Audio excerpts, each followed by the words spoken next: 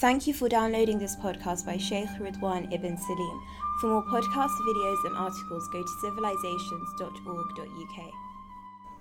This is part 2 of our series of podcasts on eschatology, major signs before the Day of Judgment. The topic of this lecture is Dajjal, the false Messiah.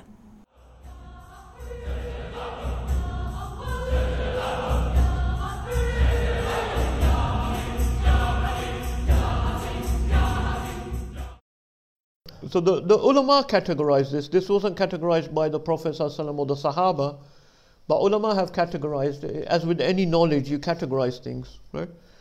So they divided them to minor signs and the major signs of the day. This course we're going to focus on the major signs, not the minor ones. The Dajjal, Imam Mahdi, Yajuj and Majuj, Isa alayhi salam coming back into this world to kill the Dajjal, the rising of the sun in the west, the beast and the smoke. Dajjal is not mentioned directly in the Quran, but many Sahih Hadith in Bukhari, Muslim, multiple chains. I've put a question mark, mutawatir by meaning, just because I'm being cautious here. Imam al-Tahawi, Aqidah text, I'm sure most of you have studied. He mentions Dajjal as a point of Aqidah. And generally the scholar, he's not going to put something into Aqidah which is not mutawatir by meaning, or mutawatir by, because that's the whole point of Aqidah. Aqidah is something which we have to believe. Yeah? Now, is the Dajjal alluded to in the Quran? This Sheikh Imran is coming up with some very interesting recent analysis on this subject, which we're not going to go into in this course really, but he's coming up with some very interesting thoughts on some ayahs of Quran. The coming back of Isa alayhi salam is something we believe that he will come. Once again, it's not directly, it's not directly said in the way black and white that Prophet Isa alayhi salam will descend back down to earth in the Quran, but it's strongly implied by some ayahs of Quran, and it is in the Sahih Hadith, many Sahih Hadith as well. And once again, something that Imam al-Tahawi has included in the Aqidah. So I sent around on the WhatsApp group, I sent the response of Sheikh Akram. I think it's a really good response he's written on this particular point. Sheikh Akram Nadwi, once again, he's a respected scholar. He's coming into a lot of criticism as well. I'm not going to go into that at the moment, but if you look at his response on this particular issue, do we believe that Isa alayhi salam is coming back? He's got a very good answer. So I encourage people to read that. It's something that we have certainty upon as a belief of Sunni Muslims. And he also brings the ayahs of Quran that it's quite strong. One ayah of Quran says that there is, about the people of the book, there is none of them but will believe in him before his death. There is none of them but will believe in him before his death. And so whose death? Yeah. Those who don't believe that Prophet Isa is going to come back, or that he's already died, they'll say it means before the death of the Jew or the Christian. There is none of them that will believe in him before his death. But that can't be right. How can it be referring back to the Jew or Christian? Because lots of Jews and Christians die all the time. Lots of Jews die that don't believe in Jesus. So how can it mean that? So then it can only mean before his death, before the death of Isa alayhi salam. In other words, they will all believe in him when he comes back to this earth before he dies. Then they will finally believe. Now, Yajuj and Majuj are directly mentioned in the Quran. Yeah? In Surah Al-Kahf, there's a few ayahs towards the end of Surah Al-Kahf. And in Surah Al-Anbiya, there is one ayah. We'll come back to that obviously in the final class. But yeah, so we've got to think, the things that are mentioned in the Quran are very important, of course. They must be the most important in my analysis, right? The beast is also mentioned directly in the Quran, in only one place in the Quran directly. And there's more information to be found in the hadith. So the next class will be focused on the beast, because obviously, once again, to be mentioned in the Quran, it must be something very significant. So then the smoke is mentioned in the Quran. We're not going to devote a lot of time to the smoke, because it's not like those other things, something a bit more straightforward. So it's in Surah the Dukhan. Dukhan is actually named after the smoke.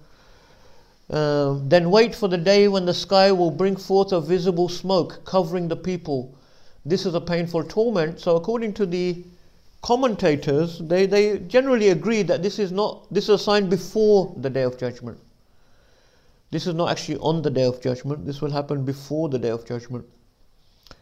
So obviously now we have the nuclear weapons. We can speculate that this could be referring to a nuclear holocaust. Allah knows best. You know about the mushroom clouds and how scientists have predicted if there ever is a nuclear war, the sky will just be completely, the whole. Okay, another hadith, famous hadith, is known as the hadith of Thawban, narrated by a Sahabi called Thawban. The Prophet ﷺ said to him, "O Thawban, what will you do when the nations call one another to invade you as people call one another to come and eat from one bowl?" Thawban said, "May my father and my mother be sacrificed for you, O Messenger of Allah. Is it because we are so few?" The Prophet ﷺ said, "No. On that day you will be many, but Allah will put weakness in your hearts, wahan." The people said, "What is that weakness, O Messenger of Allah?" He said, "It is love of this world and dislike of fighting." And in most riwayah actually is dislike of death.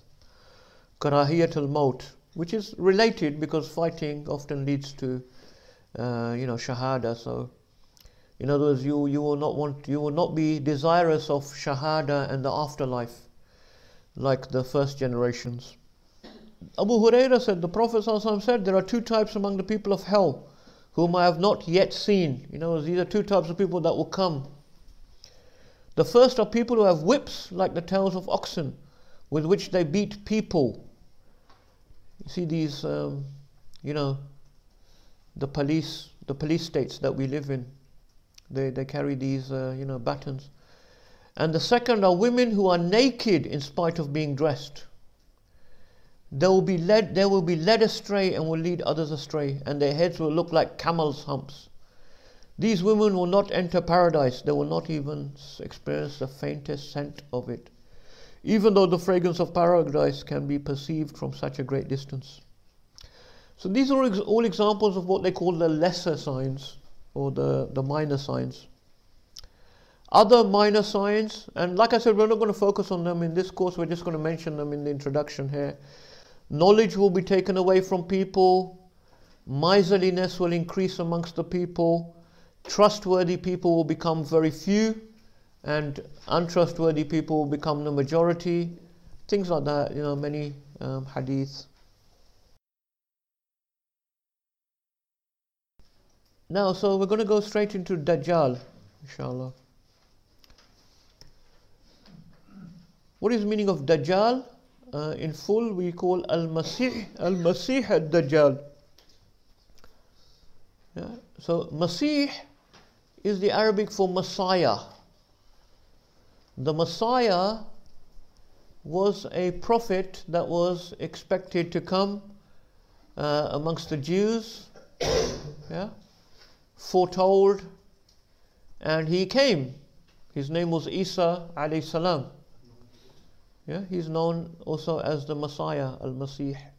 There's all sorts of discussion about the meaning of Messiah, could be anointed, so on. And the Quran calls him Al-Masih Isa ibn Maryam, the Messiah, Isa, son of Maryam, alayhi salam. So that's one of his titles. So Al-Masih Ad-Dajjal is an imposter Messiah. He's someone who pretends to be the Messiah. Dajjal means imposter, pretender, charlatan. Yeah. Now the Prophet ﷺ described Dajjal as asharru fitnatin yuntadhar. This is actually the worst tribulation that will come, that is expected. The worst tribulation ever upon human beings. So the Dajjal is a very serious matter. So Muslim and Bukhari narrate. Now what I'm doing here, I'm going to whiz through these hadiths very quickly, because what I want you to get an idea of here is the most authentic hadith, yeah, from Bukhari and Muslim, the most authentic hadith on Dajjal. What do they say? That's what I want you to focus on. And this is when we're talking about now intelligent analysis as well of hadith. Many hadith may be very strong, they may be in Bukhari and Muslim, but they may have slight differences in the details. Yeah? That's fine, because remember we said Sahabi are narrating by meaning. A lot of people of a slightly who are not thinking, they will start reading that hadith and say, oh, why does it say this, and why does it say this a bit, why does it contradict this, why is this bit contradicting, and they're just going to end up confused because they're not understanding. Yeah? Read it, this is by meaning, and look at what are the common threads, because then you're going to find out what is the thing we're sure about. If all these Sahaba are talking about Dajjal and they've said some different things, and maybe even something contradictory, but they all said something that was the same, the thing they said was the same, we know is something we can be really sure about. And the things that they said was different, we can say, okay, we can take that. Interesting. But especially if it was contradictory with another Sahabi, we can say, all right, we're not sure which one was right and which one's wrong. Or maybe there's some way to join the contradiction. So Bukhari and Muslim. Umar ibn Abi Thabit says, the Prophet ﷺ said, there will be written between his eyes the word kafir. Everyone who resents his bad deeds, or every believer, will be able to read it. He also said, you must know that no one of you will be able to see his Lord until he dies. In other words, if someone claims to be your Lord, you will never see your Lord, so don't get deceived by this thing, because it will be a very strong deception. The Prophet ﷺ said, Allah is not one-eyed, but the Dajjal is blind in his right eye, and his eye is like a floating grape. Muslim. Anas ibn Malik said, the Prophet ﷺ said, there has never been a prophet who did not warn his people against the one-eyed liar. Verily he is one-eyed, and your Lord is not one-eyed. On his forehead will be written the letters Ka-Fa-Ra. So here, not kafir, but actually Kaf-Fa-Ra, the letters. Right? So you can see little variations here, right? The Prophet ﷺ said, I know more about the powers which the Dajjal will have than he will know himself. He will have 2 flowing rivers. One will appear to be pure water, and the other will appear to be flaming fire. Whoever lives to see that, let him choose a river which seems to be fire. Then let him close his eyes, lower his head and drink from it, for it will be cold water. The Dajjal will be one-eyed. The place where one eye should be will be covered by a piece of skin. On his forehead will be written the word kafir, and every believer, whether literate or illiterate, will be able to read it. Muslim. Bukhari and Muslim. The Prophet ﷺ said, shall I tell you something about the Dajjal which no prophet has ever told his people before me? The Dajjal is one-eyed and will bring with him something which will resemble paradise and hell, but that which he calls paradise will in fact be hell. I warn you against him as Noah warned his people against him. So a few points here. First of all, that asharru fitnatin, this is the worst tribulation. So every single prophet has warned his people about Dajjal. This is how bad Dajjal will be. Yeah, so not something to be taken lightly. And second, the Prophet ﷺ gave us certain information that no other prophet had given before. So this must be a really, really crucial information. A really vital piece of information. That he is one-eyed. Right? Al-Bukhari Muslim. Jabir ibn Abdullah swearing by Allah that Ibn Sayyad was the Dajjal. So this was many hadith about Ibn Sayyad. Ibn Sayyad was a Jewish boy at the time of the Prophet ﷺ, and there were a lot of Sahaba that were convinced that he was Dajjal.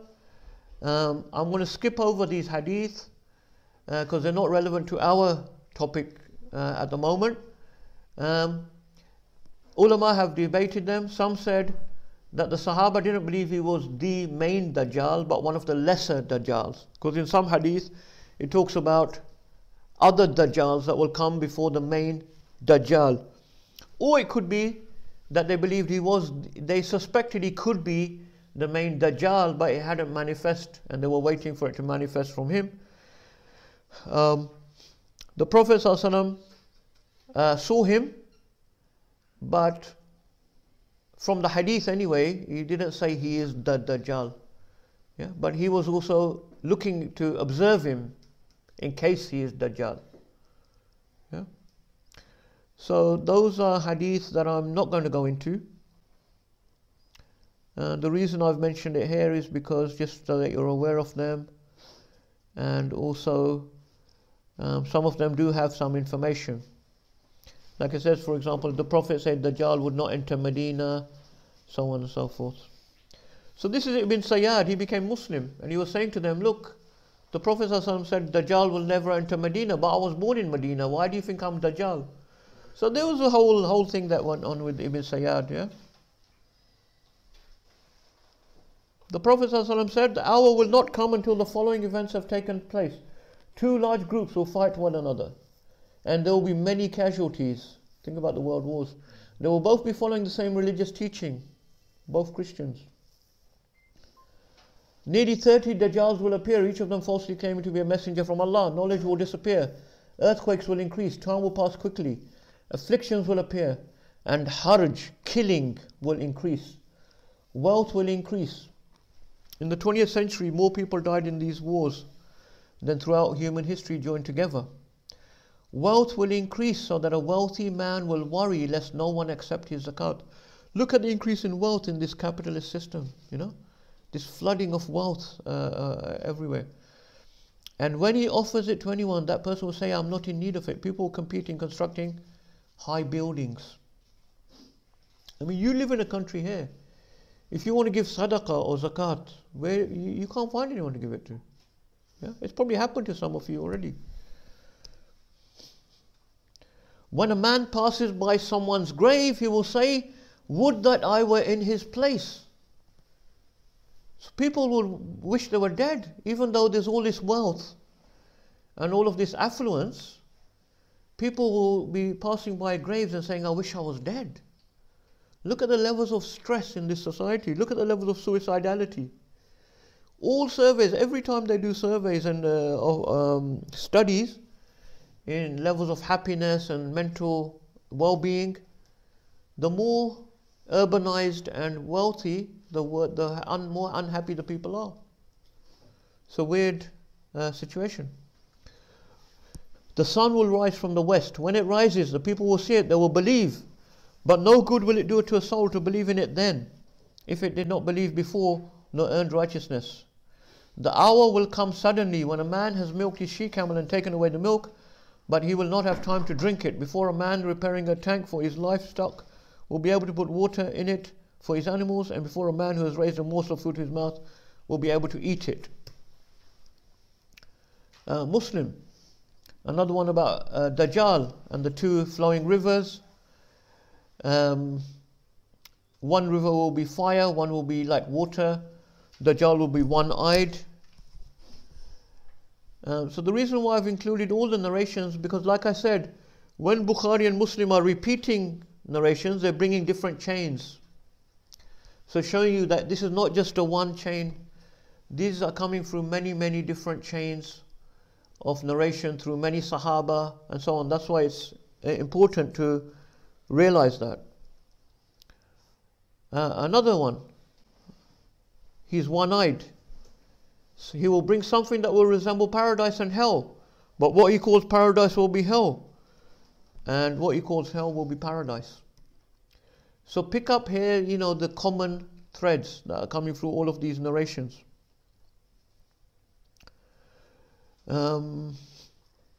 Okay, now we're going to go on to the hadith of Fatima bint Qais. So this is a very important hadith in our study, which will come in relevance even in the following classes as well. So this hadith impacts upon Dajjal and the beast, and in some ways in Yajuj and Majuj as well. So take some time to become familiar with this particular hadith. The interesting thing about this hadith, remember I said about the Sahih and this is a hadith which is long, but at the end of this hadith you see, it's a very long hadith, but at the end of the hadith, what does Fatima bint Qais say? I memorized this from the Prophet ﷺ. I memorized this from the Prophet ﷺ. So, I mean, once again, she doesn't necessarily mean memorize verbatim. What she means is, I made an effort to remember this. I made an effort when I heard this. I made an effort to retain this and memorize it. So, she wasn't sort of, So this is important because this means that she's focused on this to remember it accurately. Obviously, don't forget, in that oral culture, their memories were much better than ours in terms of memorizing things. And some people could memorize actually long stretches of text or speech, verbatim. But anyway, so this is an important hadith. It's in the books of Sahih. And basically in this hadith, but after the prayer, the Prophet ﷺ stands up and he says to them the following. So Fatima bint Qais is obviously in the women's row at the back of the congregation. The Prophet ﷺ sat on the mimbar smiling and said, everyone should stay in his place. Do you know why I had asked you to assemble? So this must be something very important as well. This is not something the Prophet ﷺ has just told Fatima or one or two Sahaba. This is something is actually the whole congregation in Medina. And he said to them, stay, I want to tell you something after the prayer. So this is something important. It's not just many hadith are just from one person or two people, small, This is something that he's actually telling all of them, He's asked them to assemble for this.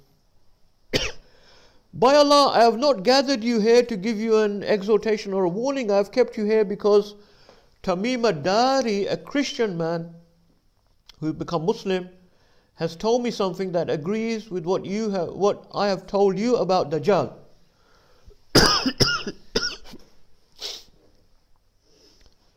And so this is known as the hadith of Tamim ad-Dari. Tamim ad-Dari is a man who became Muslim, he's Christian, and this is something that happened to him. And this is one of the I don't know if it's the only, maybe it's the only instance, or one of very few that we know, where the Prophet ﷺ is actually relating a hadith from someone else.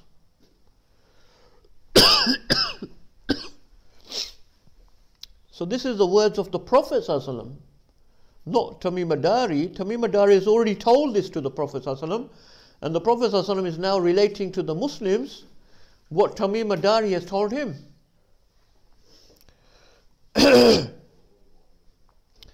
He told me that he had sailed in a ship with 30 men from Banu Lakham and Banu Judham There were some Christian Arab tribes in the north.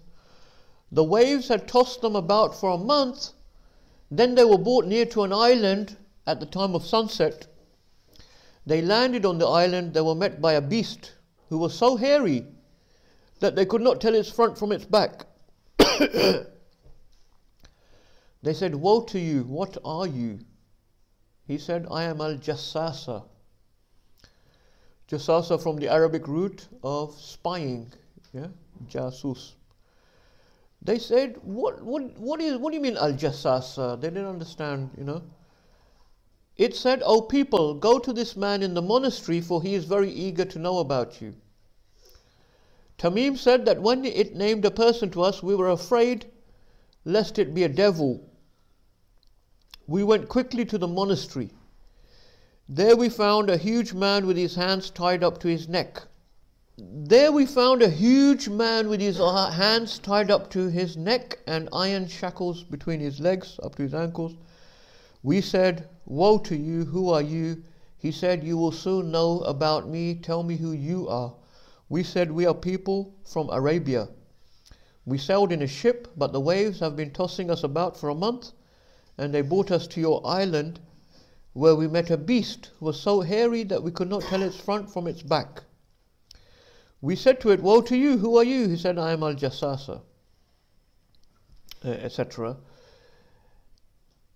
Anyway, so then going on, he says, so the man who is chained up in the monastery says to them, 'Tell me about the date palms of Baysan.' We said, 'What do you want to know about them?' He said, 'I want to know whether their trees bear fruit or not.' We said, 'Yes.' He said, 'Soon they will not bear fruit.' Then he said, 'Tell me about the lake of At-Tabariya.' We said, 'What do you want to know about it?' He said, 'Is there water in it?' We said, 'There's plenty of water in it.' He said, 'Soon it will become dry.' This is the Lake Tiberias in modern day Israel, also known as Sea of Galilee. Now it's been renamed to the biblical name Sea of Galilee. And it's drying up quite a lot right now. It's not completely dry though yet. He said, 'Tell me about the spring of Zughar.' We said, 'What do you want to know about it?' He said, 'Is there water in it, and does it irrigate the land?' We said, 'Yes.' Then he said, 'Tell me about the unlettered prophet. What has he done?' We said, 'He has left Mecca and settled in Yathrib.' He asked, 'Do the Arabs fight against him?' We said, 'Yes.' He said, 'How does he deal with them?' So we told him about the Prophet ﷺ had overcome the Arabs around him and that they had followed him. He said, 'Has it really happened?' We said, 'Yes.' He said, 'It is better for them if they follow him. Now I will tell you about myself. I am the Dajjal. I will soon be permitted to leave this place. I will emerge and travel about the earth. In 40 nights I will pass through every town except Mecca and Medina, for these have been forbidden to me. Every time I try to enter either of them, I will be met by an angel bearing an unsheathed sword, who will prevent me from entering. There will be angels guarding them at every passage leading to them.' Fatima said, the Prophet ﷺ said, striking the pulpit with his staff, 'This is Tayba, this is Tayba. Have I not told you something like this?' The people said, 'Yes.' So the Prophet ﷺ is relating this to them because it will also strengthen their iman as well. That this is something the Prophet ﷺ has been telling them about Dajjal, about Mecca and Medina, and how the angels will guard it from Dajjal. There's many hadith about that. But then this Christian guy has had this experience and come and told them. So this is something amazing, for the Muslims as well, to strengthen their iman. He said, 'I like the account given to me by Tamim because it agrees with that which I have told you about the Dajjal and about Mecca and Medina. Indeed, he is in the Syrian Sea or the Yemen Sea. No, on the contrary, he is in the east, he is in the east, he is in the east.' And he pointed towards the east. Fatima said, 'I have memorized this from the Prophet ﷺ, Muslim.' The Prophet ﷺ said, 'The Dajjal will appear at the end of time when religion is taken lightly. He will have 40 days in which to travel throughout the earth.' So interesting, isn't it? When religion will be taken lightly. But at the same time, he will claim to be Al-Masih al-Dajjal, and people will follow him, and he will claim to be God. Because, These Christians, they believe Jesus is God anyway. So it seems like a paradox, but we're seeing that today in this world. We live in an age where atheism is dominating, but we have certain sectors where there's sort of religious fundamentalism. So there's religious fundamentalism and atheism at the same time. There's almost like trends in the same societies, yeah. He will have 40 days in which to travel throughout the earth. One of these days will be like a year, another will be like a month, and one will be like a week, and the rest will be normal days. He will be riding a donkey. The width between his ears will be 40 cubits. Now 40 cubits is about the size of an aeroplane's width, basically. He will say to the people, I am your Lord. He's one-eyed, but your Lord is not one-eyed. So we've come across these ones before, yeah? The written word kafir, cannot enter Mecca or Medina. He will have a mountain of bread. When the people face hardship, except for those who follow him. Yeah, so we see this all the time now, right? Whoever doesn't follow Dajjal, they are put under sanctions to the point of starvation. He will have two rivers. One will be paradise, one will be hell. The one that is paradise will be hell. Everything will be opposite. Everything will be opposite. Paradise will be hell with him, hell will be paradise. Allah will send with him devils who will speak to people. He will bring a great tribulation. He will issue a command to the sky and it will rain. It will seem to the people as if it is raining. Then he will appear to kill someone and bring him back to life. And so on. The people will say, can anyone do something like this except the Lord? The Muslims will flee to Jabal al-Dukhan in Syria. And the Dajjal will come and besiege them. The siege will intensify and they will suffer great hardship. Then Jesus, son of Mary, will descend and will call the people at dawn. O people, what prevented you from coming out to fight this evil liar? They will say he is a jinn. Then he will go out and find Jesus, son of Mary. The time for prayer will come and the Muslims will call on Jesus to lead the prayer. But he will say, let your Imam lead the prayer. So this is where some scholars have said is the Imam Mahdi. The Imam will lead them in the praying Salat al-Fajr. And they will go out to fight the Dajjal. When the liar sees Jesus, he will dissolve like salt in water. Jesus will go and kill him, and he will not let anyone who followed him live. Musnad Ahmad. And there's more information as well. When Jesus sees Dajjal, Dajjal will have 1,000 Jews, an army of 1,000 Jews.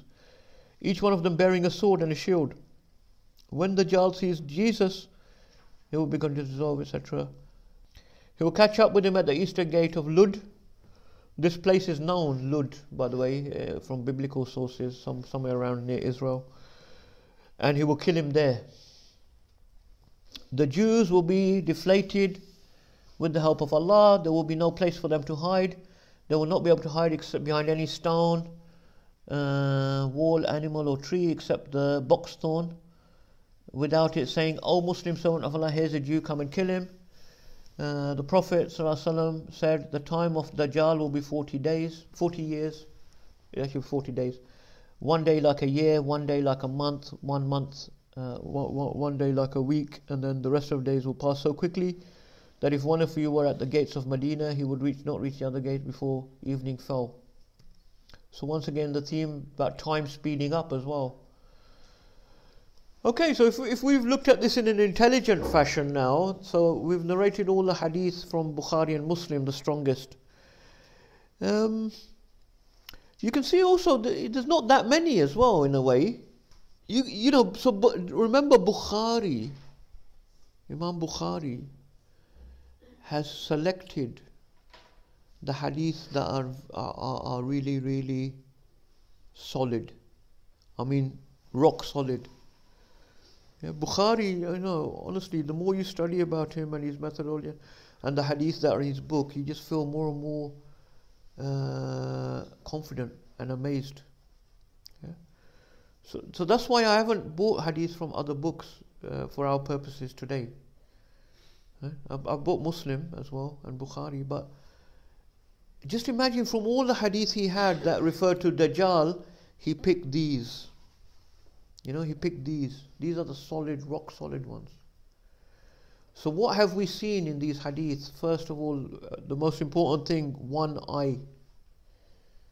It comes across in nearly all the hadith, one eye, one eye. Everyone keeps saying one eye. Right? Kafara. Kafara is quite common. He will go to every city on the earth. In other words, he will have some sort of world government, world rule. Yeah? He will be a global phenomenon, not just a... And this is something new, you know, for the 19th century.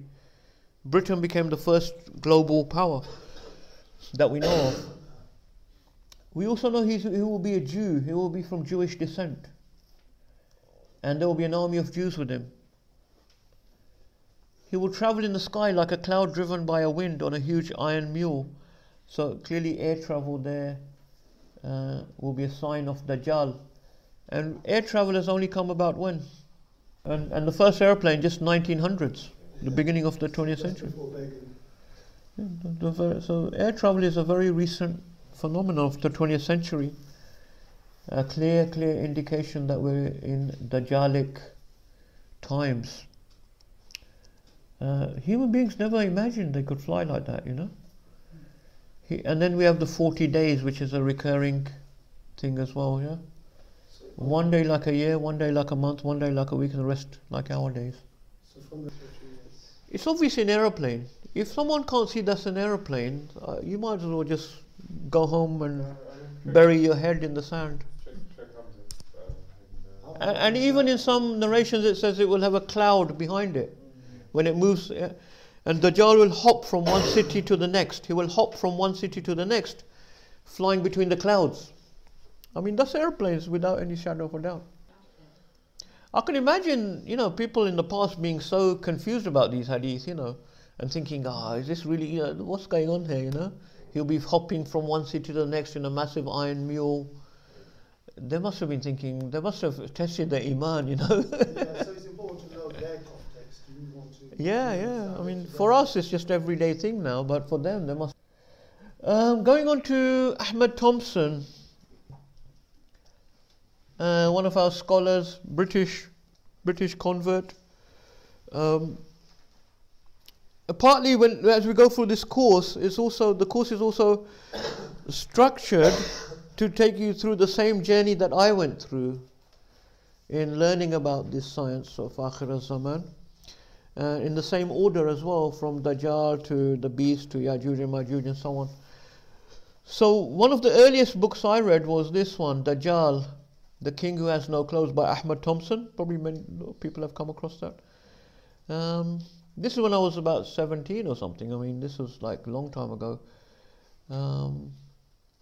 But Allah reward people, you know. These books have effects, you know. In fact, I was speaking to Sheikh Suleiman Vanail recently, and he said it's one of the first books he read when he became Muslim as well, back a long time ago. So people write books, you never know who they could impact, you know. Anyway, he had a whole book about Dajjal. Sheikh Hamza also studied with one of the same teachers of Ahmed Thompson, which is why they have a common thread. So their teacher was Sheikh Murabit. Murabit? What's his name now? Abdul Qadir Murabit. A Sufi, yeah. Who's he's a convert as well. So they have this, you know. If you read his book, it's a little bit. It's quite talks about Jews and Freemasons, yeah, and a secret conspiracy set up a one world government, similar to the sort of beliefs that the Nazis had, and not just Nazis but many people in Europe had before the Second World War, about this secret Jewish conspiracy and working with Freemasons to set up a one world government, to take control of the world's government. And so he links this up to Dajjal. We know Dajjal will be a world leader. We know he'll be a Jew as well. So perhaps this could be, you know, they're setting up this one world government, and then Dajjal will be the leader who's been foretold in the hadith. And he says, this Dajjal, the way he frames it is that he will be opposed by the Mahdi and the awliya, he puts it, the people who are sort of fighting with the Mahdi. And obviously Prophet Isa alayhi salam will be the final person who comes and then gets victory against the Dajjal. So as I said, many powerful people in Europe and America were convinced that Jewish elites were in a conspiracy with Freemasons. We're going to talk about Freemasons a bit later on, who they were. The Freemasons are a secretive organization, primarily Anglo-Saxon, so Britain, America, but they have lodges other places now as well, but it started off Anglo-Saxon.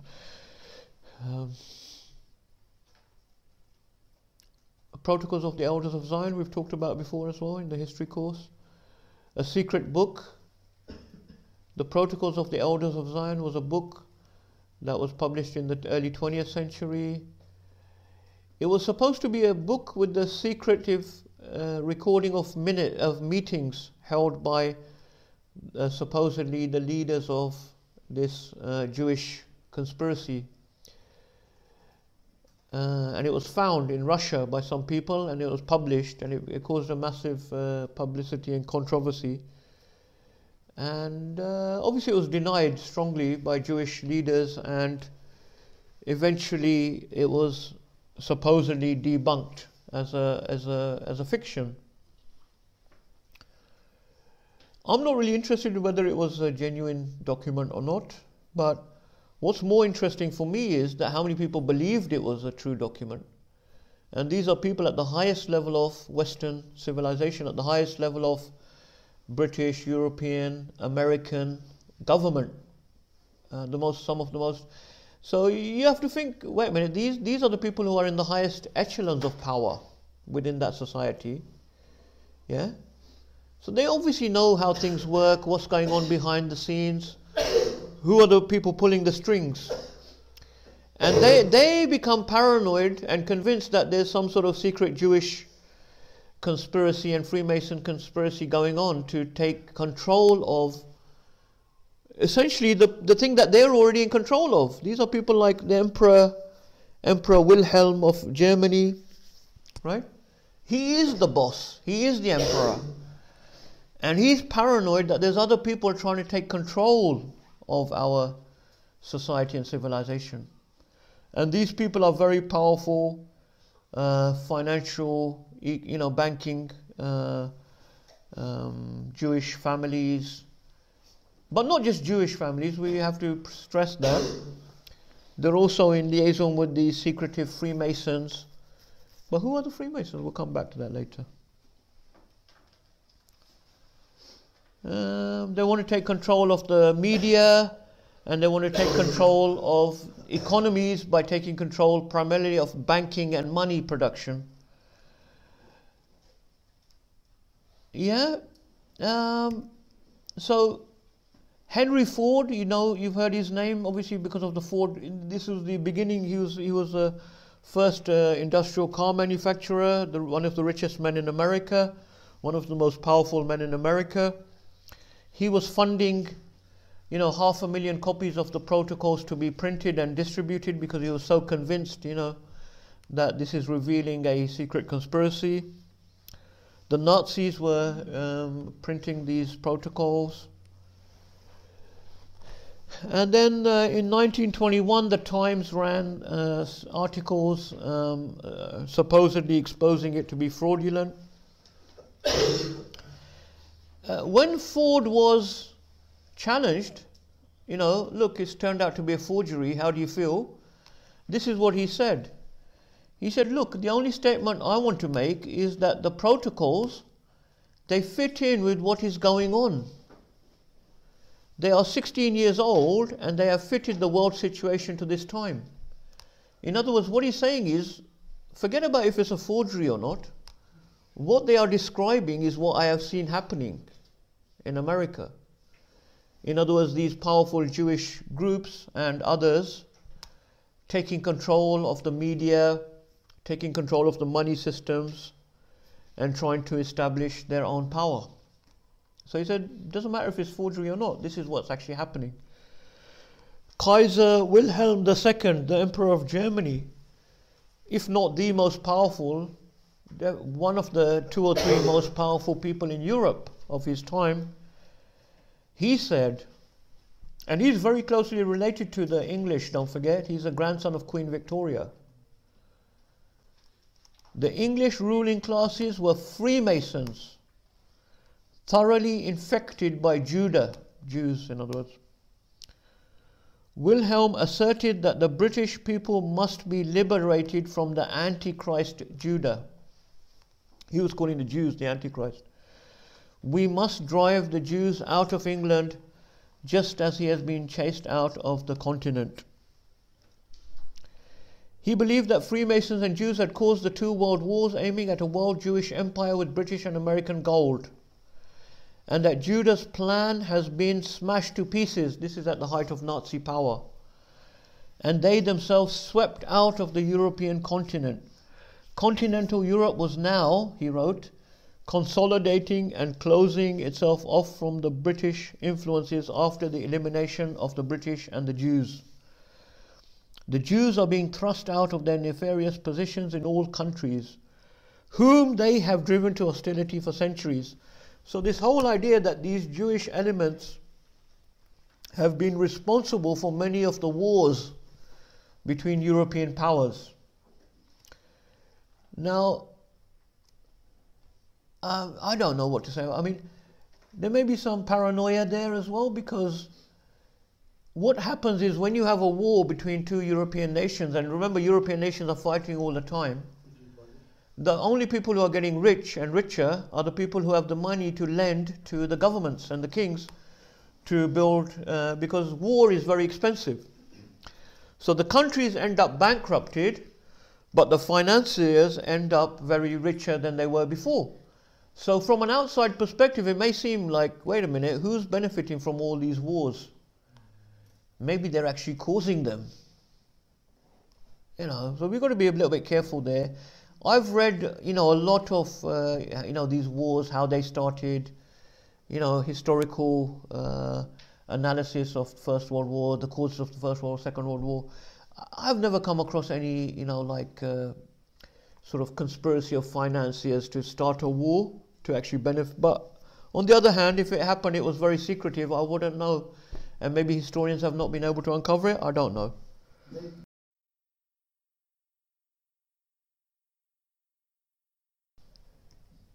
Because remember, the one eye is the one big feature of those hadiths that are in the strongest books.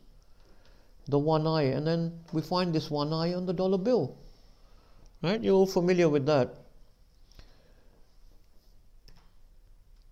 So this one eye is actually, this is called the Great Seal of the United States of America. So, this is really significant that this one key piece of knowledge, information, that Dajjal is one-eyed. And America, this country that has, taken over this global, that has got this global domination, by its own admission, we're not saying this. If this is what we've done the geopolitics course for. They themselves describe it as a world order that America is responsible for, and America has created and maintains. So this world government, which is ultimately the one that has defeated the Muslims, because Britain was the one that defeated the Muslims, and America is just the western part of the British Empire. They just happen to have as their main symbol a one eye. Yeah. Now the design for this one eye, the Great Seal, came from Sam Adams, these guys were all Freemasons as well. Okay. And this one eye pyramid symbol is actually a Freemasonic symbol as well. So it was amongst the Freemasons before it became the symbol for the United States, the Great Seal of the United States of America. It was already a symbol within the Freemasons. It's one of their main symbols, in fact. So the eye is known as the eye of providence or the eye of God. Yeah, so the writing we're talking about here, you can see the writing here, Annuit Coptis and Novus Ordo Seclorum, new order of the world. Yeah, and Annuit Coptis means he is pleased with our project. He is pleased with our project, right? And what's the project? The project is Novus Ordo Seclorum, the new order of the ages, or the new order of the world. 82 resolution adopting the seal. So yeah, this is when it was first became on the dollar bill. No, this was when it was first designed as a seal of the United States of America. A pyramid unfinished, in the zenith an eye in a triangle, surrounded by a glory proper, is how it was described at the time. So they have these three basic grades within the normal Freemasons lodge: apprentice, journeyman, or fellow, now called fellowcraft. And master mason. Journeyman or fellow and master mason. These are the three basic degrees if you enter a Freemasons lodge. But they have many other degrees as well, which are more secretive, which are go up to number 33rd degree. But in these three basic degrees, if you're a Freemason, you're in the local Freemasons lodge. It's a male only club. It's only by invite. And you can go through these three stages by learning more and more about the Freemasons, you could say beliefs in a way, the symbols that they have, and you're taught certain grips and certain signs that you have to do. So there's all this funny stuff about when you shake hands with a Freemason, they do funny things to your hands and things, and apparently they have to or something. Because at the lowest level, these are just normal people that people know in their community, you know. So typically, a very wealthy businessman or other sort of influential people, they'll be invited. A friend of mine who's a Muslim, he went to one of the top 5 schools in Britain, and a private school. When he left, after a couple of years, they sent him an invite to join the local Freemasons lodge. So at that level, people can join, and it's not really like there's no conspiracy going on at that level. The interesting thing about Freemasons, you have to believe in a supreme being. You have to join the Freemasons, even at the lowest level. You have to profess a belief in a supreme being. Obviously, a lot of them don't believe. They're just regular people. Like one of my consultants when I worked in Hastings, he was a Freemason. He didn't believe in God or anything, but it's just part of their sort of rituals that you have to do when you join these Freemasons. You have to believe in a supreme being. Or maybe he did, I don't know. So that's quite interesting. We're linking back up to Dajjal when he comes, how he'll claim to be God. Yeah. And it's not, they don't believe in the Christian God here, you have to believe in a supreme being, a God. This is their symbol, some of their symbols. And this is what's known as the Masonic apron. This is probably, they consider to be the most important sort of artifact, the apron. Look at the sign on there, the one eye. So it's quite scary, really, for us when we've just going through all those hadith about Dajjal will be one-eyed and so on. And people are telling us that these Freemasons secretively trying to take over the world and everything. Do we know when they were started? About 200 years ago, the sort of modern Freemasonry. Like I said before that, they go back centuries. They were stonemasons, but they were like a guild of stonemasons. But about 200, 250 years ago, they opened their doors to non-masons. You didn't have to be a stonemason to actually join, and then it became like modern Freemasonry. You can trace back their history. There's books about their history. Like I said, the modern Freemasons, they're different from the old stonemasons. The stonemasons were like a guild, a professional guild, like you'd have a guild of doctors, guild of carpenters, tailors, so you have stonemasons. They were powerful because stonemasonry was very valued. Like you said, they used to build, there were people who could build, big structures like castles and these things, churches. But then at some point around about the 18th century, I believe, is when they opened the door to non-masons. So in other words, anyone could become a mason. So then it became more of like an exclusive club. The powerful in society were invited, and it just became like a meeting place for those who are the most powerful within the society. So that's how it started, and it just grows from there. I mean, if you want to dig into the real details, you'll have to dig for yourself, because many people have tried and failed, because it is a secretive organization. And it's secretive according to themselves.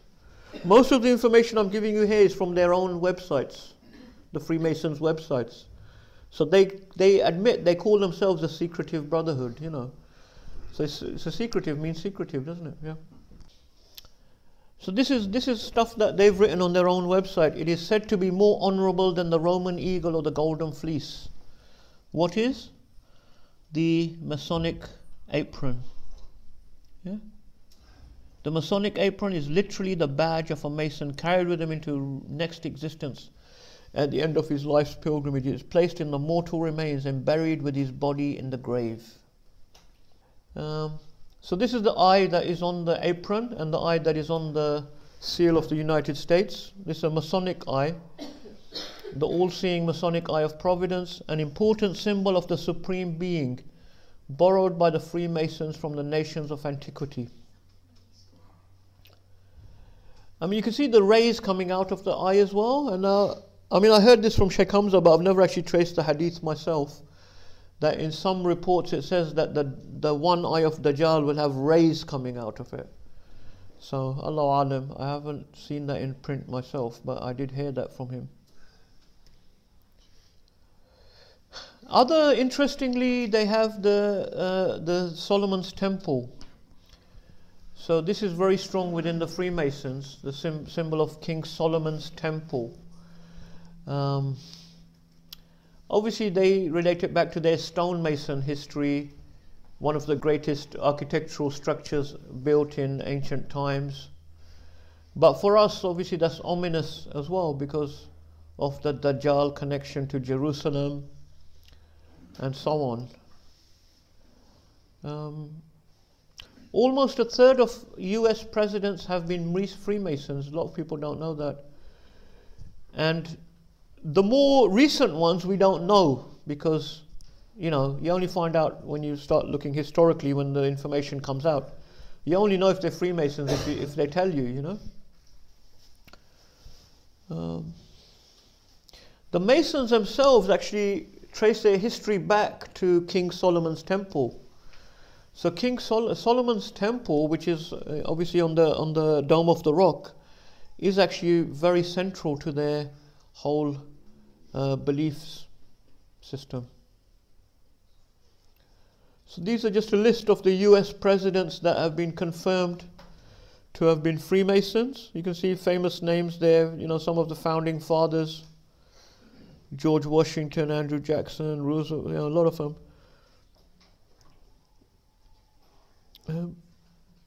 A lot of the founding fathers of America were Freemasons.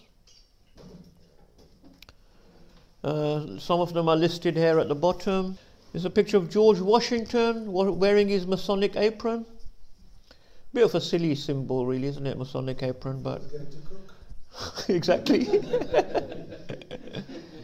But for us, once again, very ominous, really.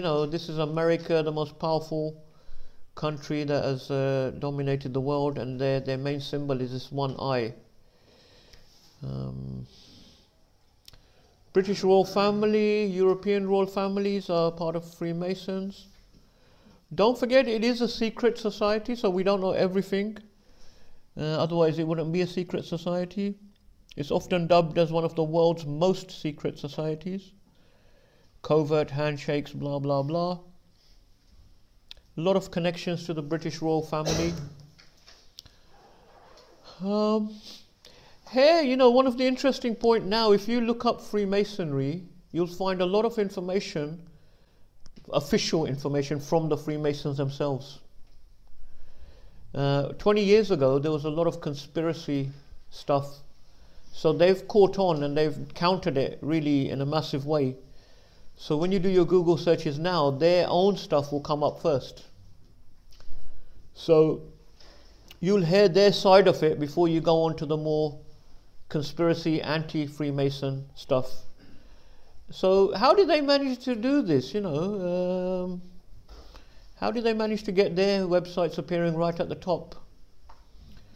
Obviously, they've put in some thought and investment and so on. So, not, you know, at this lowest level of Freemasons, they don't all know about this conspiracy. If there is a conspiracy, let's say, to take over world government, these guys are not involved in that. These are just the regular Freemasons. They do charitable dinners and they have their little exclusive club, you know, they sort of, you pat my back, I'll pat your back type people. So, going back to world government, we've established from hadith and so on that Dajjal will travel to every city in the world, so he'll be a world ruler. By the end of the 19th century, for the first time, we see one empire, the British Empire, if you combine them with the other European empires, France and Russia, taking over a global rule. This iconic picture that I've shown many times, you know, how they've just carving up the globe between them. This is just the hadith of Thawban again. We've already been through that, you know, about how the nations will invite themselves against you. So in the 20th century, the power of ruling the world goes over to the US.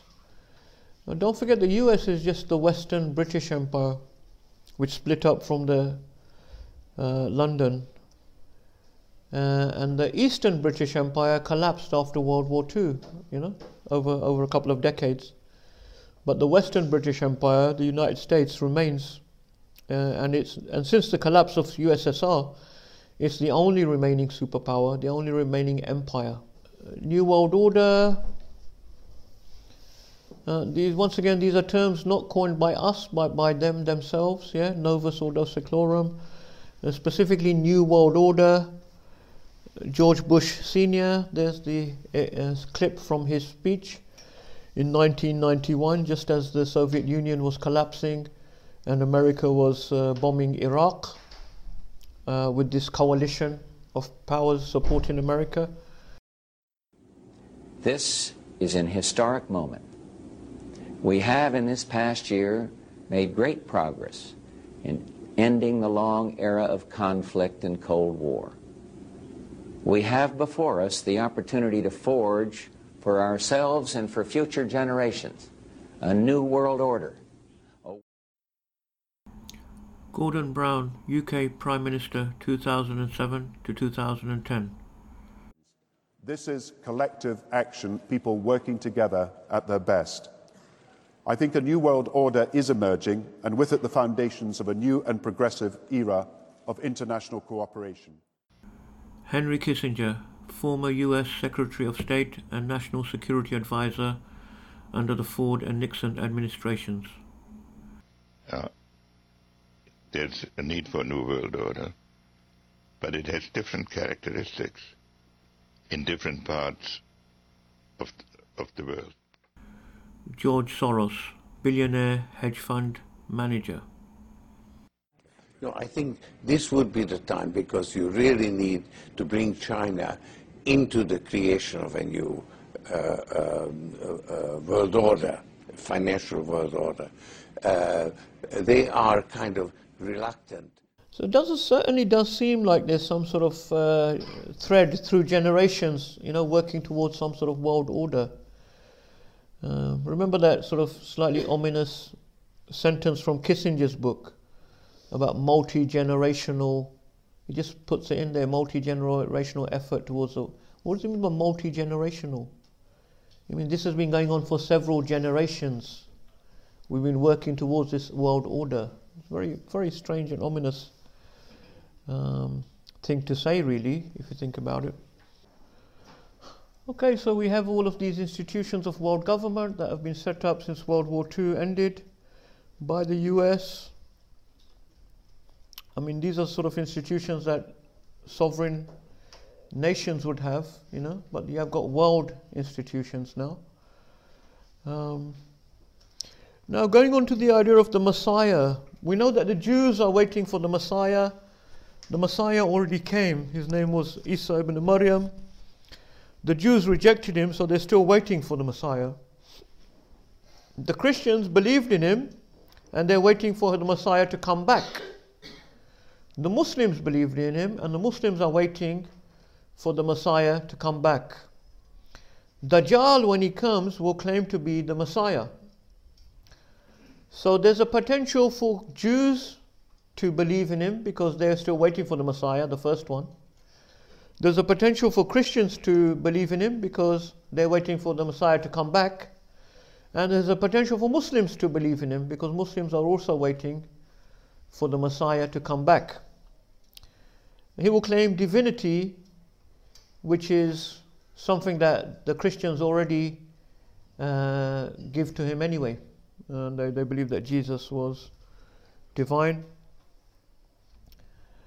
Christians in the USA, particularly born-again Christians, or what are known as evangelical or born-again Christians, are something that we want to focus on here, because they have some strange ideas within their Christian beliefs, which lead us to conclude that they may well be the group that will take Dajjal as their leader when he comes. They are the fastest growing religion worldwide by conversions. Islam is the fastest growing religion worldwide by birth. Right? So, sadly, they're doing better dawah. They're putting more effort into dawah than we are. We're just relying on multiplication by having lots of kids at the moment. Aren't they converting the actual Christians into... They're converting actual Christians, and they're also converting a lot of non-Christians. Oh yeah. You've got a lot of countries in Africa, now even in Korea there's a massive Christian evangelical movement. The Far East, it's very, very big. So they're spreading around the world, but within America itself, there's, obviously there are data because they have like census like we do. So there's maybe between 30 to 60 million. These are numbers I had from about 10 years back, but just took averagely. That are not Christian but born again. Remember, we're focusing now on the born again, or what we could call evangelical. It's difficult to give labels because, like Muslims, Christians are even more so. They have very fragmented, all sorts of different sects and different things. So we're trying to just get some umbrella terms that cover quite a lot of different sects. So there will always be fuzziness around the borders, but just for our purposes, this is fine. They're the most powerful political lobby in America. Zionist Christians. These evangelical born-agains, they're Zionist Christians. Other Christians are not Zionist, like Catholics, for example, or even some other Protestant groups. They're not Zionist.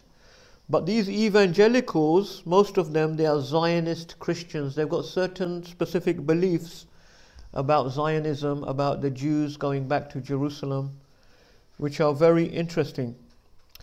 So this doctrine that they hold is called dispensationalism. Dispensationalism is a doctrine that was introduced into this evangelical Christianity only about 150 years ago. And somehow it has come about. People can obviously look into how did this creep in? Where did it come from? I'm not going to go into that for now because that's another issue. But the fact is that this belief came into Christianity in America, that the Jews are still the chosen people. Remember, the Jews were the chosen people. That's what Christians used to believe. That's what Muslims believe as well. The Jews were the chosen people, but when they rejected Isa alayhi salam, and then they rejected Muhammad sallallahu alaihi wasallam, they're no longer the chosen people. And Christians throughout the centuries believe that the Jews are no longer the chosen people, since they tried to kill, or according to them actually killed, Prophet Isa alayhi salam. In fact, that's why Jews were persecuted throughout the Middle Ages in Europe. But somehow in this particular Christianity, they suddenly started saying, actually the Jews are still the chosen people. The Jews must rebuild the Temple of Solomon. The Temple of Solomon has to be built on the Haram, because to them it's Haram as well. Today the golden dome of the rock that was built by Abdul Malik ibn Marwan is there. So they cannot rebuild the Temple of Solomon, Sulaiman alayhi salam, because we've got a massive masjid there. But according to this Christian evangelical doctrine, the second coming of Jesus cannot take place until the temple is rebuilt by the Jews and after the Jews return to the Holy Land. Interestingly, the Jews themselves believe that the Temple of Solomon must be rebuilt for the Messiah to come. So both the Zionist Christians and Zionist Jews believe that they need to rebuild the Temple of Sulaiman. I think I would say then the Dajjal will arrive, because the one they take to be the Messiah will be Dajjal. Please remember that. I don't want you to be following this guy when he comes. Not really from an Islamic perspective, but more from it's just interesting for us now, with the knowledge that we have, to see that this is what they believe. So you can see these sort of pieces fitting into place. That all of these people, they believe that they need to rebuild this temple and then the Messiah will come. Yeah. So we can conclude from that it will be Dajjal. They will believe he's the Messiah, but it will be an imposter. And all true Muslims will recognize him for an imposter. Yeah. But some Muslims may also fall into, that's why I said be really careful. I'm just joking. And these evangelical Christians further believe that when Jesus does come, there will be a massive war called Armageddon. And the scary thing is they believe that Jesus will make the first strike. So it's not going to be a defensive war. Jesus will strike at the infidels. And fortunately, all true Christians will be saved from Armageddon by the rapture. They'll be all raised into heaven while the earth is destroyed. What do they believe will happen to the Jewish people? So they believe, a lot of Jews will become Christian when he comes. But those that don't will be killed like all the other infidels. So they believe a lot of them will become Christian. So Catholics and sort of mainstream Protestants don't, what are called mainstream, but these evangelicals are so big now that they're really becoming the mainstream in some ways. You can look into that. I mean, one of the main ways it became popularized by a guy called Schofield. It's here actually, Schofield's Bible, Schofield Reference Bible. This is the best-selling Bible with commentary in the world. And he, has this dispensationalism in there. Where did he get it from? You can look into that. I mean, I have looked into it a little bit, but I can't really. Yeah, I mean, obviously they will base it on interpretations of the New Testament. All of their beliefs, they will try to base it on their interpretations. But these interpretations are totally new. Oh, so this is the guy probably that introduced it, James Inglis, through this monthly magazine, Waymarks in the Wilderness. So you can look into who is this guy, where did he come from, did he have any close Jewish friends, was he a free? I don't know, I haven't looked into his thing, but it does certainly seem very convenient for the Jews, for Christians to start having these beliefs, you know. Has become very popular in American evangelical churches, especially non-denominational Bible churches, etc. But as we say, some Protestants and Catholics, they reject all of this denominationalism. Israel has allied with US evangelicals and dispensationalists to influence US foreign policy. An obvious point. Political commentator Kevin Phillips claimed in American Theocracy that dispensationalists and other fundamentalist Christians, together with the oil lobby, provided political assistance for the invasion of Iraq. The following is from the Pew Research Center. Around 46% of Americans are Protestant, and over 50% of those are evangelicals. Right, so you could say about a quarter of all Americans are evangelicals. American Protestantism is best understood not as a single religious tradition, but as three traditions: the evangelical, the mainline, and the black Protestant tradition. Each of these traditions is made up of numerous denominations and congregations that share similar beliefs, practices, and histories. So just give you an idea of how the structure works. Amongst the Protestants, you have three main traditions: evangelical, mainline, and black Protestant. So it's the evangelical one that we're talking about. So they still believe the Jews are still the chosen people of God, and when Jesus comes back, many of these Jews will believe in him, the Israeli Jews. Washington Post. Half of evangelicals support Israel because they believe it is important for fulfilling end times prophecy. This was a headline. The tenet of Christian Zionism is that God's promise of the Holy Land to the Jews is eternal. It is not just something, in other words, it wasn't just for the past. The Jews have been promised the Holy Land till the end of time. Old Mixon said, when we talk about the Holy Land, God's promise of the Holy Land, we're talking about real estate on both sides of the Jordan River. So the sense of a greater Israel and expansionism is really important to this community. Jerusalem is just central to that. It's viewed as a historical and biblical capital. This is the other ominous thing, is that the biblical Israel is much bigger than today's Israel. The biblical Israel covers Jordan, other areas into, and some say even all the way up to Medina in Arabia and so on. So these Christians, this is why they're always supporting, this is why the United States is always supporting Israel, even when they're doing these illegal settlements and things like that. Washington Post, still, one of the leading American newspapers. What kickstarts the end times into motion is Israel's political boundaries being re-established to what God promised the Israelites according to the Bible.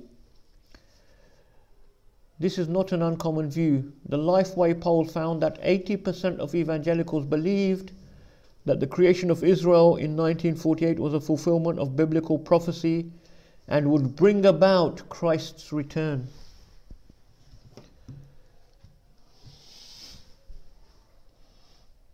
At this point, Trump's decision to recognize Jerusalem as the capital of Israel is the only concrete thing that his evangelical supporters can point to as part of fulfilling biblical prophecy to bring about the second coming of Christ. This is why Trump done that, recognizing Jerusalem as the capital of Israel. Because he knew he'd have the support of all these evangelicals in America. So going on to the one eye, again, some of the most powerful institutions in terms of power within the Western societies, we know are the media. And there's Manuel Castells, a sociologist who writes about the power of the media, and considers the media to be the most powerful institution within the Western societies. So if you look at these big media organizations, you can see their logos, you know, very ominous, very similar to the pyramid with the one eye. ABC News, the eye, you can see the eye there. Fox, can you see that pyramid with the eye? With the eye in the middle. Is it all just coincidence? CBS News, one eye. BBC News. Is there an eye there, or am I just getting paranoid now? I think I'm getting paranoid now. Yeah? And now I'm getting really paranoid, huh?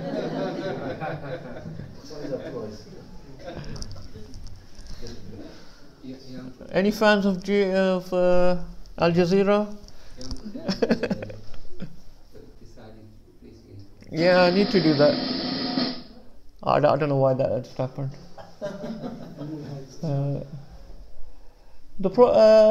Sheikh Hamza mentioned a hadith where the army of Dajjal will have blue helmets. A very unusual color for traditionally, you know, for something to be colored blue, especially helmets. But we have the United Nations. That's actually the color of their helmets. Is blue. Most of the followers of Dajjal will be awlad zina, born out of wedlock, according to Sheikh Hamza. This is talking about 15 years back now. He said the rate of children born out of wedlock has now just for the first time gone over 50% in United States of America. So all sorts of things. Kafara, the Council of Foreign Relations, the most influential foreign policy think tank in USA. These are the people who advise the presidents and basically keep the long-term foreign policy of the USA. Just another coincidence once again, like the one eye everywhere.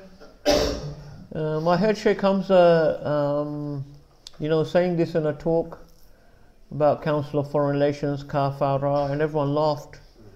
But he looked very annoyed, because he was being very serious. And people thought it was just like, oh yeah, funny, yeah, Council of Foreign. For people who see, you can see,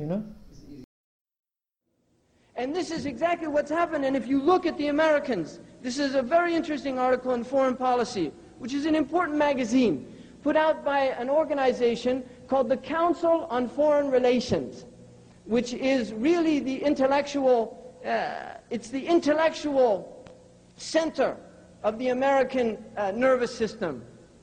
Really, it's the brains behind policies. They create policy papers. Samuel Huntington, in fact, the Cold War paper by Mr. X was first published in Foreign Policy. Now, it's interesting that Foreign Policy, it's put out by Council on Foreign Relations, and they always use the acronym CFR.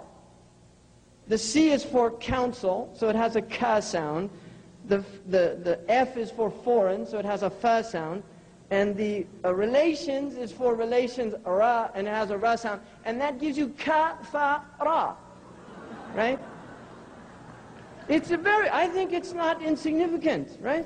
That's pretty profound. I mean, Kafara, because don't forget in Arabic you don't have C.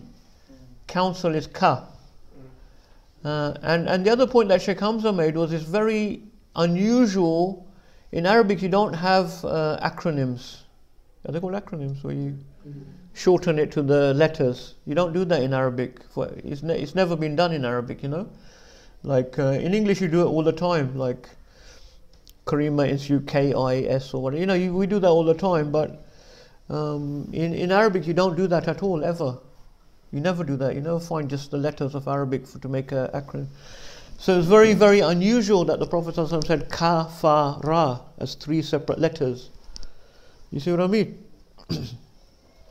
So, once again, if you want to believe that's all just another coincidence, that's fair enough. I'm not going to say anything.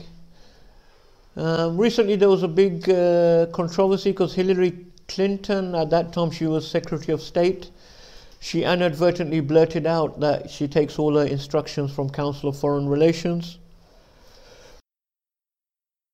Thank you very much, Richard, and I am delighted to be here in these new headquarters. I have been often to, I guess, the mothership in New York City, but it's good to have an outpost of the Council right here down the street from the State Department. We get a lot of advice from the Council, so this will mean I won't have as far to go to be told what we should be doing and how we should think about the future. I mean, so how can we look at all of this, what we're making from all of this, and what can we predict may happen in the future from all of this information and knowledge? As I said, I mean, from things like the aeroplane and of things he'll be able to do, it seems that we are already in the time of Dajjal. So we can only say that the individual who will be Dajjal, it must be imminent. But don't forget, time with Allah is different to time with us. So when we say imminent, we can't really say, we can't put a time limit on it. But what we can see is definitely in the 20th century we have got air travel for the first time. We've seen the first time a world government in place whose symbol is the one eye. So we can say that then once this government is further established, the leader of this one world government will be the Messiah, the false Messiah, Dajjal. The Jews are waiting for him, evangelical Christians are waiting for him, and the Freemasons who are in this mix also believe in this supreme architect.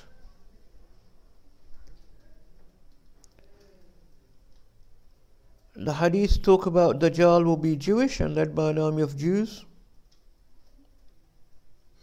So it doesn't really have an effect to that. Well, the United Nations is the world government that will, at the moment, is headed by America. It was created by America as a tool of US power, and America is without doubt the controlling power within the UN. But the UN is a structure, the world government structure. So that is the actual, the structure of the world government. Now here we come on to now Sheikh Imran's theory of the 3 stages of Dajjal, which is a very interesting hypothesis. And this is where Sheikh Imran has brought some ideas that are quite unique and new and original. Yeah, completely original. So we have to assess them according to the strength of their evidence. So he said, when it talks about Dajjal will stay on the earth for 40 days, one day like a year, one day like a month, one day like a week, and the rest of the days like our days. What does that mean? So he's saying these first 3 days will be different dimensions of time, or what we would call space-time. The one day like a year, the one day like a month, the one day like a week. And then the rest of the days will be in our time dimension. In our time dimension. Now this may sound like Star Wars or Star Trek to you, right? What's going on? Why is Sheikh Imran talking about time, different dimensions of time, space, and so on? But the fascinating thing is that we have got evidence for that in the Quran itself. Yeah, there's evidence for this in the Quran itself. And for me, this was really an eye-opener. When I first came across this argument in Sheikh Imran's book, I was quite amazed. And a lot of things for me fitted into place. Because the Quran says, verily a day with your Lord is as 1,000 years of what you reckon. In Surah Al-Hajj. And in another surah, he says, He arranges every affair from the heavens to the earth. Then it will go up to Him in one day, the space whereof is 1,000 years of your reckoning. And then the other one you have, the angels and the book are sent to Him in a day, the measure whereof is 50,000 years.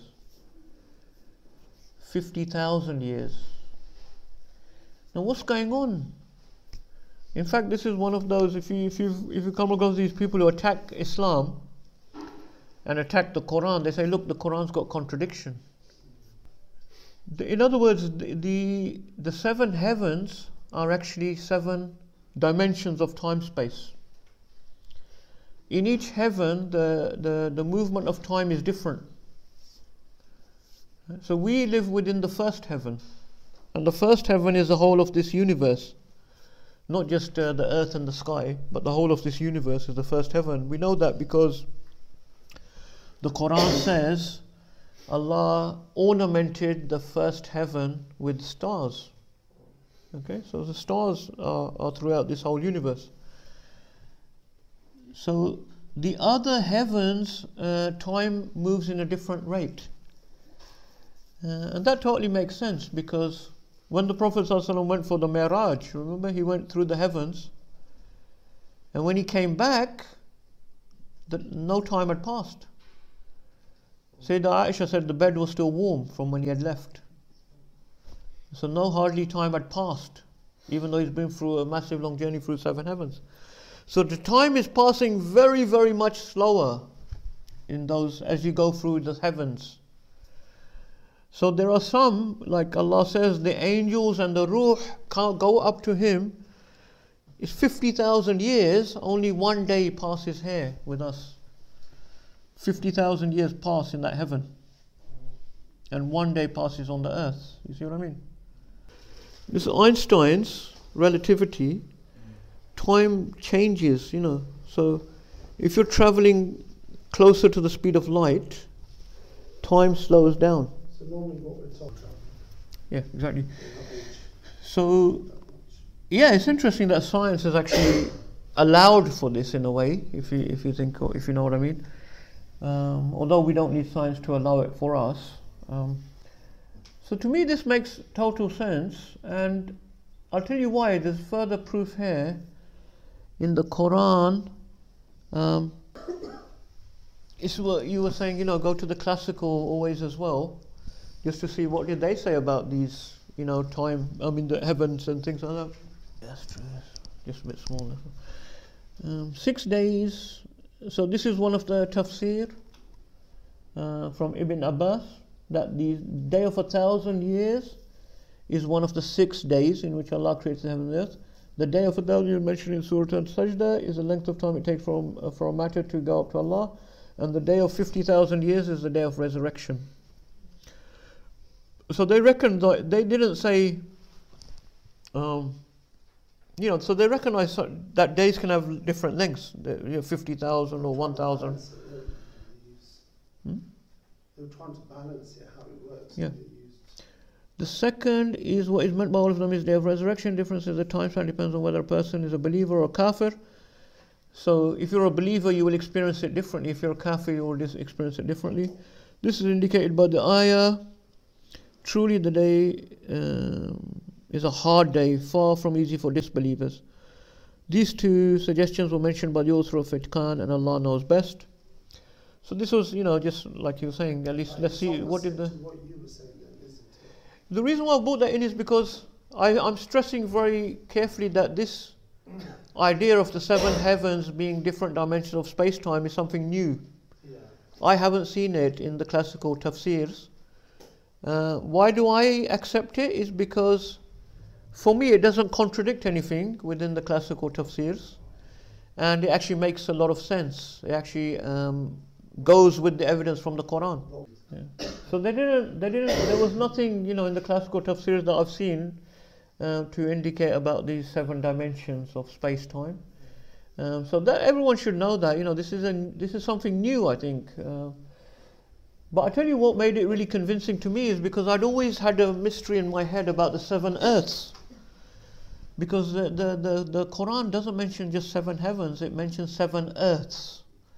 And I never could understand what does that mean. And this actually then makes total sense. So this is the ayah, it's only mentioned in one ayah, the 7 earths. The 7 heavens are mentioned in many places in the Quran, yeah? But in this one ayah, Allah says, it is Allah who has created the 7 heavens, and of the earth, the like thereof. In brackets, i.e. 7.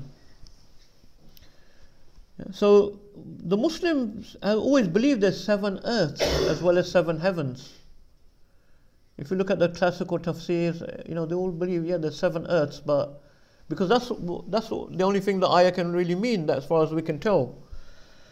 So what's being referred to here then? Is it in our universe there are 7? No, so what I'm saying is there are 7 dimensions of time.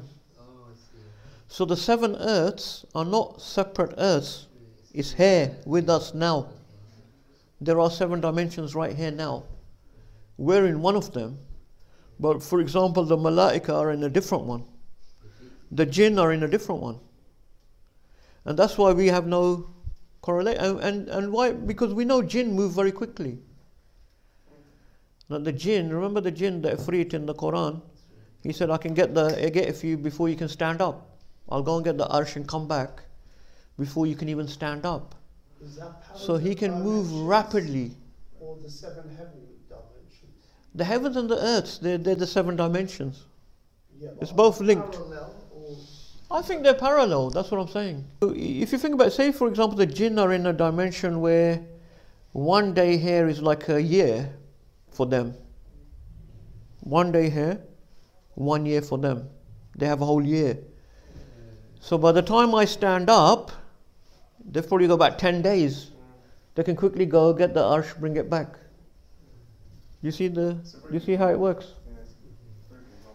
So there are a lot of things, in the Quran that indicate that this could be definitely an explanation of the 7 heavens and 7 earths. So this is once again to emphasize something probably new. Sheikh Imran has bought. There may have been previous, obviously something for some people to research. I only looked at a few of the classical tafsirs to see what was written about 7 heaven, but I haven't looked at it in depth. So basically the point is that time is passing differently at each level. So this is where now we go back to the hadith of Dajjal. The first day will be like a year. The second day will be like a month. The third day will be like a week. And the rest of these days will be like your days. So then you will be with us in this dimension. Right? And that sort of then ties all of that together and makes some sense. So while he is in the first day, the second day, the third day, we will not see him. Like we don't see the jinn and the malaika, they're in different dimensions of time space. But he's there, he's doing things, he's working his mischief. And this is just showing what some of the classical commentators said about the 7 earths. Yeah? That there are 7 earths in layers, one above another. That's interesting, isn't it? What do they mean by layers?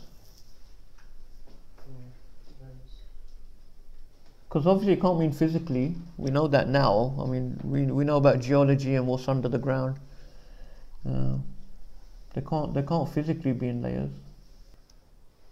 So this is then, so then Sheikh Imran, he says the day like a year was the time of the British Empire, when the British ruled the world. The day like a month is the American Empire, which is the phase we're in now, when America is the world ruler. And then the day like a week was the one to come, which was when Israel would take over the role of America as the world leading superpower. And then Dajjal will appear in our zone after the week takes place. This is really interesting. I mean, of course it's a theory. Yeah, you take it for what it is. He's not a prophet. He's not telling us this will happen. Unfortunately, some people do take it like that, and this is what leads to a lot of confusion. So some people follow their sheikhs like their prophets, whatever they say must be 100% true.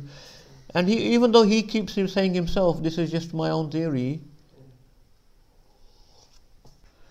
So anyway, so the prediction is that the American hegemony will give way to Israeli hegemony at some point.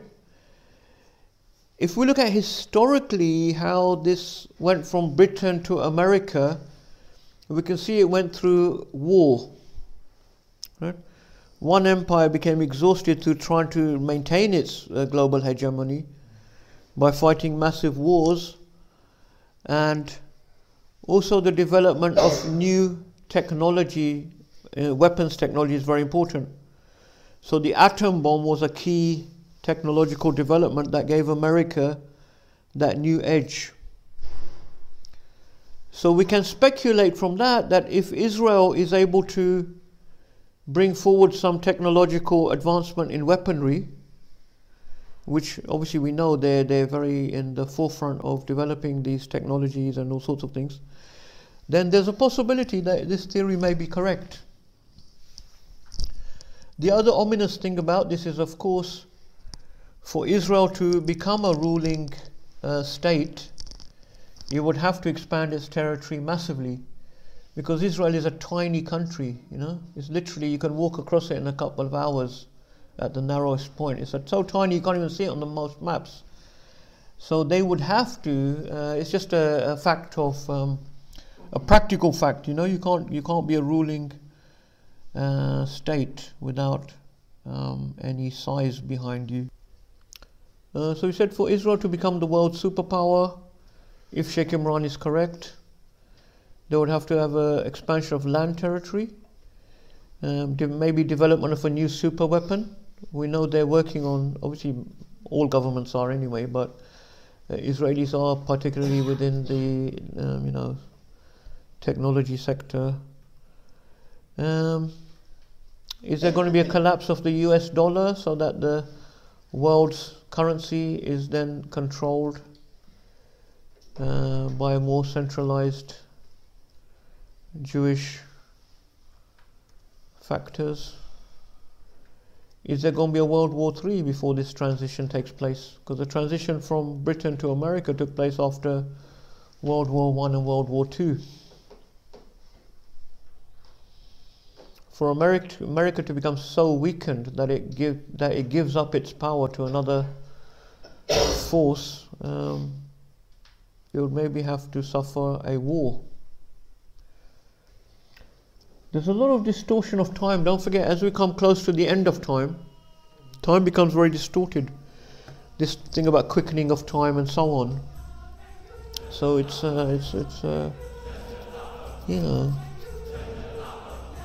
very difficult to predict, I think, in terms of time, because time is all over the place now.